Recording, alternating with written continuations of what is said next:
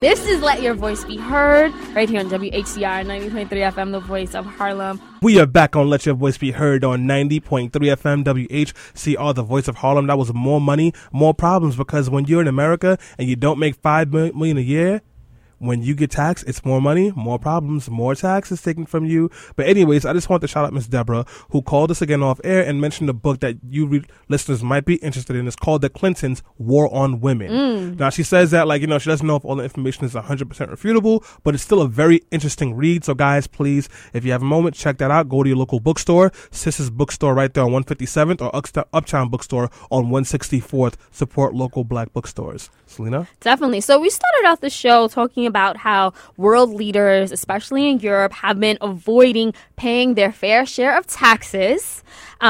They're taking money from the country, but then they're storing it in Panama, obviously, and so that they don't have to pay taxes, right? But you know what? That's happening here in the U.S., and it's been happening for decades now. And there's actually been a surge, too. A lot of multinational companies are doing the same thing. You have the millionaires and the billionaires that Bernie Sanders is always talking about. They do the same exact thing. Meanwhile, people like you and I, we're scrambling trying to get our tax papers together for tax day. And it's just a different world for us. It's like we're living in reality and they're living in some type of fantasy. So we're going to continue the conversation here all about tax day, tax policy, and tax justice. So the U.S. Treasury Department recently presented new rules that prevented Pfizer, which is the giant drug company best known for Viagra, from merging, right, if you didn't know, right, just think Viagra, from merging with a pharmaceutical company in Ireland called Allergan.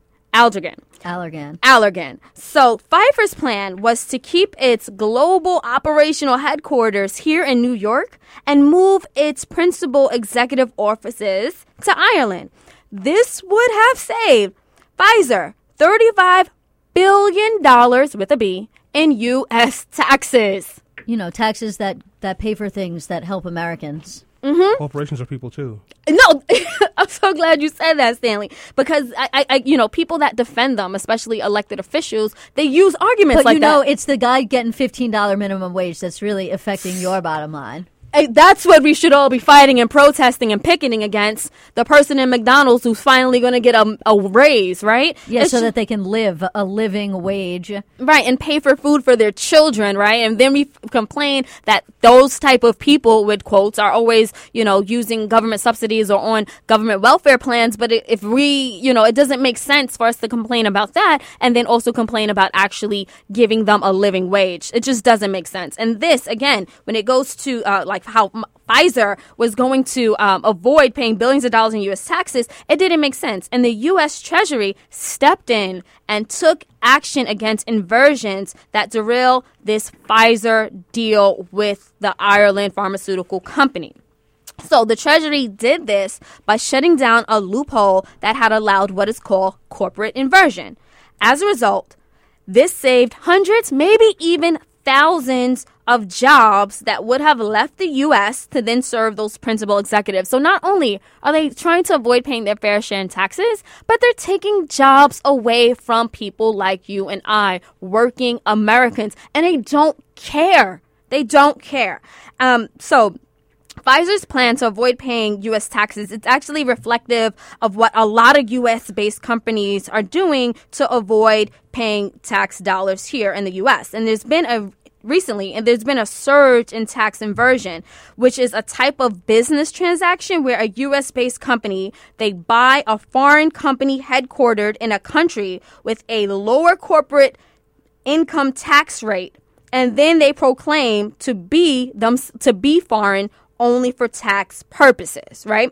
So to get away with tax inversion, Pfizer and the big pharma industry, they have been lobbying millions of dollars, putting millions of dollars in the pockets of our elected officials in Congress. This is how they get away with stuff like that. Then sometimes they even blackmail our elected officials, the ones that we elect. They blackmail them by threatening to move to another country if legislators do not reduce their tax rate. So it's just, if you want to say, they really grabbed us by the neck, and they have a tight squeeze. They have a tight squeeze on power. here in the U.S. and across the country. So President Obama actually did a great job in addressing the derailment of, again, this Pfizer deal with the Ireland-based pharmaceutical company. And he did a great job at summing up how many major multinationals enjoy the benefits of being American, such as they enjoy what? Government subsidies, research grants, and the fact that U.S. law doesn't really, law enforcement is not really stringent. And they have, just wanted to add to you, access to U.S. markets, access to U.S. customers, and access to U.S. workers without having the burdens of the U.S. tax code. That is exactly right. So I wanted to read some of Obama's quote because it was really good. So this is what Obama was saying last week. As a practical matter, they keep most of their actual business here in the U.S. because they benefit from American infrastructure and technology and rule of law. They benefit from our research and our development and our patents. They benefit from our American workers who are the best in the world. But they effectively renounce their citizenship. They declare that they're based somewhere else, thereby getting all the rewards of an American company without fulfilling any of the responsibilities to pay their taxes the way everybody else is supposed to do. So America becomes a side chick in this situation. Explain. So a side chick is someone who, a side couple is someone who does things where, like, someone will go to a side person to get some of the benefits of being in a relationship while actually not being in a relationship with them because they have somebody who actually holds that title. So they'll come there, maybe watch some Netflix and chill. And then when they're like, hey, I'm a little short on cash this week. Can you lend me $5 to pay for gas? They're like, hey, this is not a thing. I'm going home to my real husband or wife, and you can just do whatever you want to do. So there go, just taking advantage of just some perks while not respecting them as a whole. That is a great analogy. It sort of reminds me of cuffing season, how people just want someone to cuff during the winter months, and then you throw them away. Cuff like to hold and be in a relationship with. So exactly. Just warm weather loving. Basically. No, so that was a great analogy. So just moving along, I also wanted to mention that Obama lumped in the inversions with the Panama Papers, which we just talked about earlier in the show, as examples of the rich not paying their fair share. On the other hand, the U.S. Chamber of Commerce, they are not happy with these U.S. Treasury rules at all, even though the rules don't go far enough. So the U.S. Chamber put out a quote, and they said it's punitive and it's paranoia, right? Something's actually happening. There's all the time, but when we try and fix it, it's paranoia. Oh my God, I hate conservatism. I think it's so stupid. Right, sometimes I really do. Right. It just doesn't make sense. So, I want to open up to the panel, and I want to open up the phone lines now. If you have questions or comments about, again, this corrupt system, the number is 212-650-6903. We're talking about, and I'm going to throw out the first question, but we're talking about, again, this corrupt system where you have, companies like Pfizer who are trying to take advantage of not paying tax dollars like we have to, but they take advantage of every other benefit from here in the U.S. But before we condemn Pfizer as a corporate villain, I want to ask you guys, and you guys, again, you can call in, why do you think a company actually inverts in the first place? Well, it's very simple. You want to make as much money as possible. The goal of the corporation, the goal of the board, the goal of the CEO is to bring in as much income as possible. And there's a fiduciary duty to do that to your shareholders. Exactly. So when you're looking at shareholders, it's like Twitter right now. Twitter is bringing in billions of dollars, but their shareholders are mad because the money is not growing. So they want Twitter to find new ways to make money. And now Twitter might just get sold off and be looked at as a failure because they're not constantly growing. Mm-hmm. And if you want to find more ways to make money, the best way to do that is to take your business somewhere else where there's no such thing as, say, a minimum wage or health insurance or worker rights. But really, this is more so about taxes than it is about those things. This is being able to say that I'm going to have access to the U.S. market. I'm going to be able to sell my goods, my product in the U.S. market, and Americans are going to pay for it. I'm going to get the benefits of using the U.S. Market system to sell my product, but I'm going to pretend or appear to be a foreign corporation on paper because I'm going to merge with a foreign corporation and move my headquarters there. And the reason I'm going to do that is so that I can pay less taxes. And when I pay less taxes, then I make more money. You know what's crazy? If you do this like locally, you can get in trouble. So say if you put yourself in, I put my address as Long Island, I live in Manhattan. Right, in order to pay less taxes. Yeah, I can get in trouble for that. And you probably would get in trouble Yeah. for it. And meanwhile, they don't get in trouble. I mean, it's a little different because sort of like it's not just like you like let's say you were to marry somebody who lived on Long Island and they were to still have a residence on Long Island. Yeah. And now you're married and you say, well, rather than us using the city address, let's use your Long Island address so that we can get a benefit. Although Long Island actually has some of the highest taxes in the country, so Yeah. that's probably not a good example to use Long Island. Yeah. But like let's say like you marry somebody from Kansas and you're like, let's use your Kansas address so that we could pretend like we are resident and domiciled in Kansas so we can pay less taxes while we reap the benefits of being able to actually live in New York without paying New York taxes, but we get the benefits of all the things that come along with living in New York, such as, like water that's, well, that's debatable. Water that's not as poisoned, a public defender system that it's at least somewhat funded, like all these things that are literally crumbling in Kansas. A somewhat functioning transportation system. A somewhat functioning educational system. Like I said, I'm not saying New York's perfect. There are definitely some problems in all of the government entities that we just mentioned, but nowhere near the problems in places like Kansas where there's no tax money to pay for those things. But I also just wanted to go back for a second because this isn't just about the inversions themselves. This is also about what's called post-inversion maneuvers. One of those things is a borrowing thing, and without getting into too much complicated financial details that are going to bore you and make you not interested in this, there's a thing that's called earning stripping, and it's basically like you can lend money from your foreign headquarters to your U.S. corporation, right? So now when you lend this money, you write it down as if it's what's called a debt, right? It's just like when you, like the credit card company lends you money when you spend money on the credit card. That is American Express lending you money so that you could go buy 17 Hennessy's at the bar on Tuesday when you're out partying, but you don't have to pay for that until next month. So that's basically you getting a loan from Citibank. Well, what you can do in this situation, earning stripping, is you can actually lend money to your other company through your foreign company, and this transaction is considered a debt transaction, and so it's not taxed. Instead of being considered what's called an equity transaction, which is taxed. And so some of these rules that were announced would give the government more authority to treat these transactions as the movement of equity instead of the movement of debt, which would allow the government to tax it and make it less likely that a corporation would want to engage in this thing called earning strippings. Right. No, thank you so much for explaining earning strippings to us, Alyssa. I understand we have a call on the line. We have Luke who would like to let his voice be heard. Good afternoon. Hi. This inversion thing has been going on, as you said, for a very long time.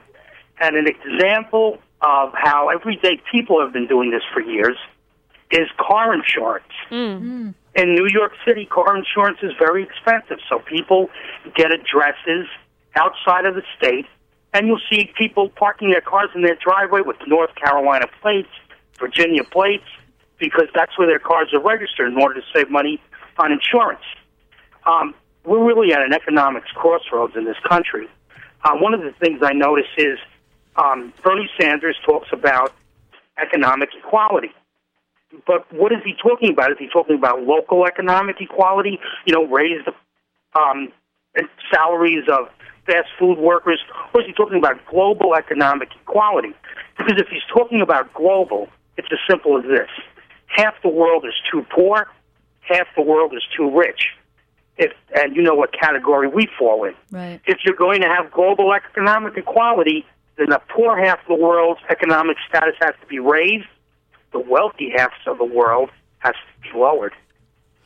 Thank you so much, Luke, for calling in and dropping that science. Yeah, I use the word, Stanley. We definitely appreciate that. And that was actually a great example when it comes to car insurance and how people try to basically skirt out of paying their fair share. But then we get in trouble. There's these other, multinationals who don't. Alyssa, did you have a comment? Yeah, no, but there's another thing that you should keep in mind, which is, there are legitimate reasons why people do these cross-border mergers that are not always necessarily related to avoiding U.S. taxes. Now, I would probably say that makes up the minority, not the majority. And so it's really important that we keep the focus on talking about this and talking about the many, many companies that do this for tax avoidance purposes. But a big thing that the Treasury Treasury Department, when they put out a press release back on April 4th, which is a few days ago, they wanted to make people aware that there are genuine cross-border mergers that make the U.S. economy stronger by enabling U.S. companies to invest overseas and encouraging foreign investments to flow into the U.S. But these transactions should be driven by genuine business strategies and economic efficiencies, not by a desire to avoid U.S. taxes. Right. Well, I wanted to bring up another argument that multinationals make when it comes to tax avoidance. They say, well, you know what? We have to compete in the global economy. This is what has to take place because of globalization. How else are we going to compete with China or Russia or, or other countries that have really cheap labor? We have to do this. What do you guys say to that? It's a hard question, because the thing is, when you're competing with a unitary party state, like, you're looking at China, right? Yeah. China is a one-party state. It's controlled by the Communist Party. Obviously, China has much opened up since the 1960s, since Nixon went to China, similar to Obama going to Cuba today. Check that out. We did a show about that last week, I think it Viva was. La Cuba. And you should definitely check that out. But, it's like, it's hard to compete with businesses when a business can go to another country and get cheap labor. And what the U.S. needs to be doing then in that situation is not saying, okay, we're going to let our own corporations run wild to avoid taxes in order to compete with China. They should be saying, we need to do more to hold China accountable and India accountable, in a lot of places, or Bangladesh, for example, places where people are paid low wages. The U.S. needs to do more, and I realize you can't tell countries what to do, but the U.S. needs to do more to encourage countries to pay their workers more, or to have more restrictions on what people or companies in those countries can pay, so that those people become more competitive with our people, rather than saying, oh, well, people in China are making like 3 cents, so, we have to avoid taxes in order to, that's not how we should be looking at this. Right. We should be looking at it as like, okay, two wrongs don't make a right. Just because they're doing something wrong in some other country, and I get it, like, it's a business decision for you, but at the same time, like, keep this in mind. They still want to take advantage of American everything else. So that's the other thing. Like, some company in Bangladesh is not trying necessarily to take advantage of all these other things in America. These companies are literally trying to have their cake and eat it too. They're like, let me not pay American taxes, but let me take advantage of A, B, C, D, E benefit that I get from being an American quote unquote company. I just think it's too hard to try to hold these countries accountable, because not every country has these low wages because they're just robbing their people. It's just because they're just poor countries. One, until you can't tell countries what to do, that's a longer process. The easiest and fastest way to do something is to hold these companies accountable. And we really have to do that. So you can't just say, I had a friend, he and I were arguing about the $15 minimum wage. He goes, well, I don't care, because I have a call center. I'll just fire everyone in my staff and hire people in Trinidad. We only pay them $2.50 an hour. Right, and those people should be exposed. Can I say something? That happened to me at my job.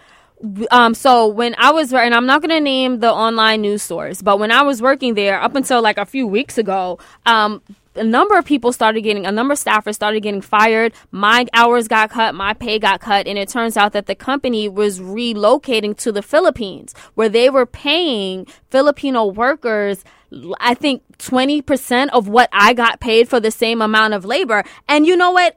At first, I'm just like, okay, is this just business as usual? But this is what businesses are always going to argue. They are always going to argue that if you raise our taxes, it's like a scare tactic. Like, if you raise our taxes, if you do this, if you do this, if you do this, if you make it harder for us this, like, if you make us provide health insurance this, it's always like, no matter what, something's going to affect their bottom line. And their response is always going to be, we'll take the jobs overseas. We'll just get rid of the jobs. We'll do this. And it's like, okay, people should be holding them accountable and saying, like, that's not right. That, like, you say that you want to be an American company, then, be an American company. Be in it to win it, or not at all. Right. And on that note, we are going to take a quick break. But when we come back, we're going to continue the discussion about tax justice. And also, we're going to talk about the tax policy plans that Bernie, Trump, and Sanders are offering. Stay tuned.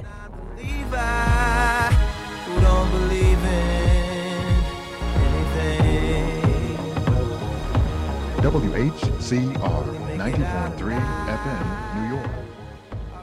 All right, guys, so we are back. This is Let Your Voice Be Heard right here on WHCR 90.3 FM, the voice of Harlem. My name is Selena Hill. That was Stanley trying to sing, and we have Alyssa Fuchs. So you can sing now. Yes. So you're a singer.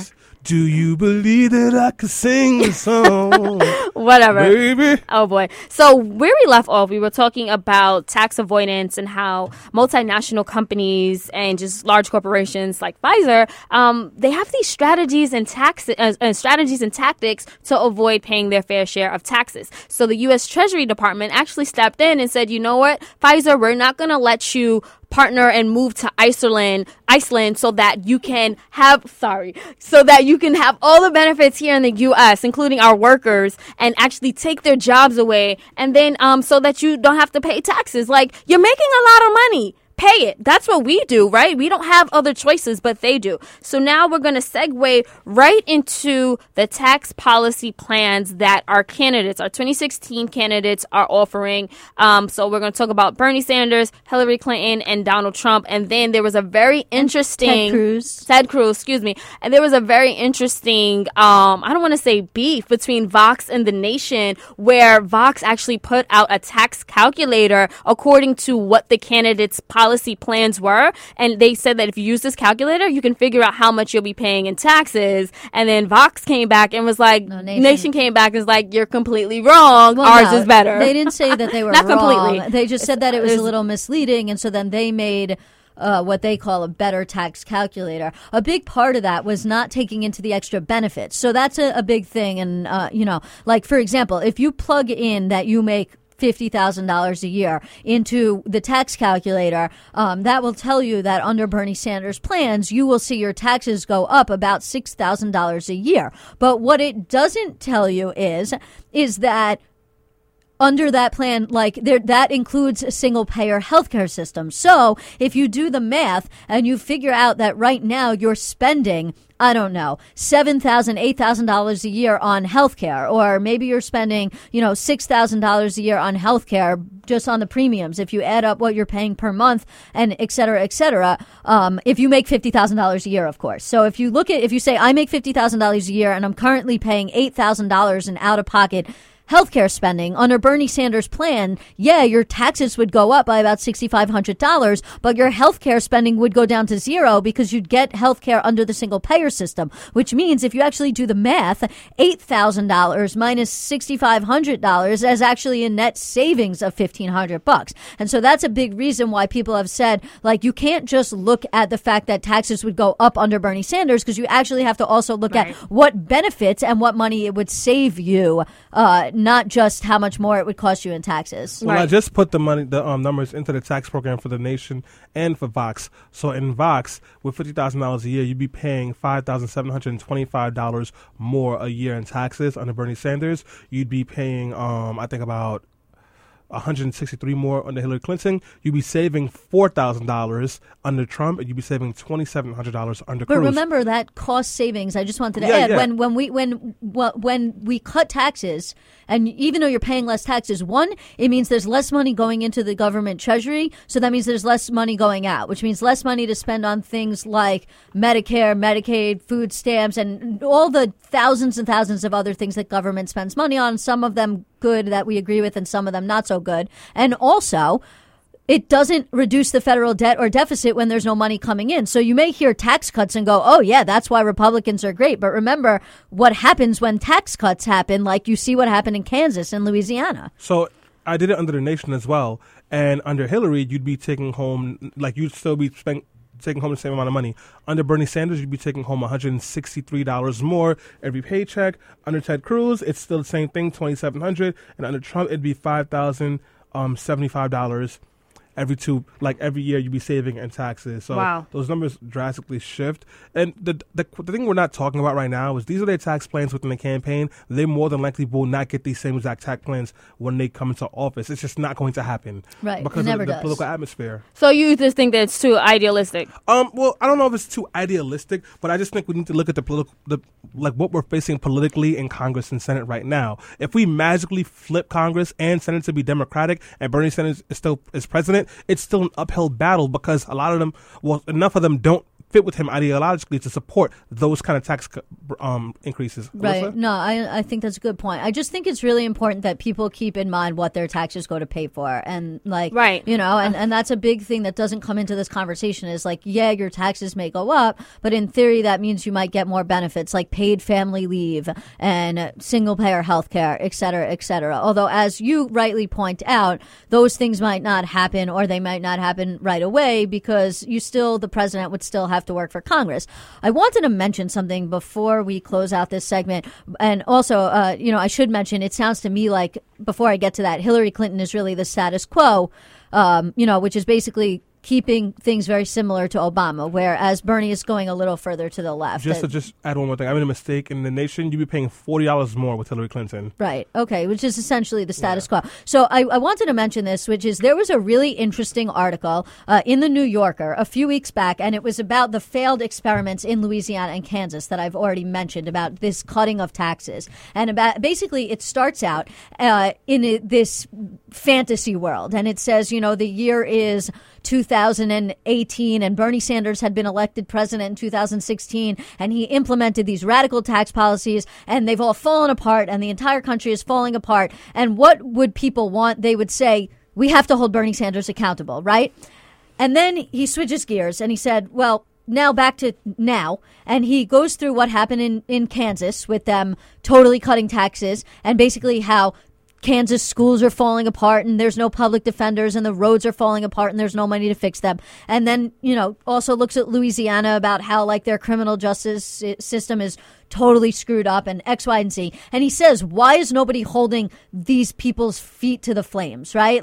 Just like they would hold Bernie Sanders' feet to the flames in 2020 if his radical tax plans didn't work. And so that's a really important thing that I think we need to be looking about in this presidential election when we look at the Republicans' tax plans like Ted Cruz and Donald Trump and say literally what they are proposing is exactly the same as what Kansas just did that failed miserably. And it's exactly the same as what Louisiana did that failed miserably. Supply side economics does not work. And I don't know what kind of political revolution it's going to take to get that through conservatives' heads, that this let's cut taxes and let the rich trickle the money down to everybody else literally does not work. It has failed in Kansas. It has failed in Louisiana. It's about to fail in Kentucky, and it's not going to work as a model for the country.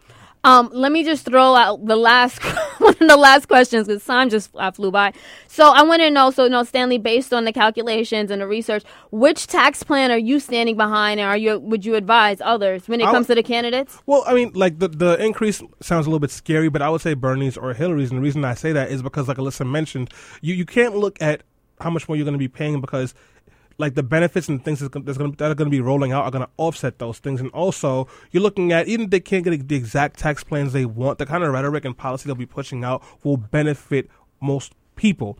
The question is, are we going to have enough support in Congress and Senate to make sure that happens? Because at the moment, I don't think we are. Well, good point. Alyssa, same question. Let me just reiterate that. So I just want to know, which candidate's tax policy plan are you standing behind and supporting? I mean, I'm standing behind Bernie Sanders' tax policy plan because I think that we do need, my political ideology is that, people who make more money, we should have a more progressive tax code. If we should have more tax brackets, and we should use those things to benefit us so that we can have, a strong system of supporting people who lose their jobs, strong unemployment system, strong Medicare system, strong single payer, strong educational system. And I think that's really important. And I should just add in, we should also save money by ending the war on drugs and, reducing our prison population, which is a different conversation. Nonetheless, if Bernie doesn't get the nomination, I'm going to support Hillary because I'd rather have the status quo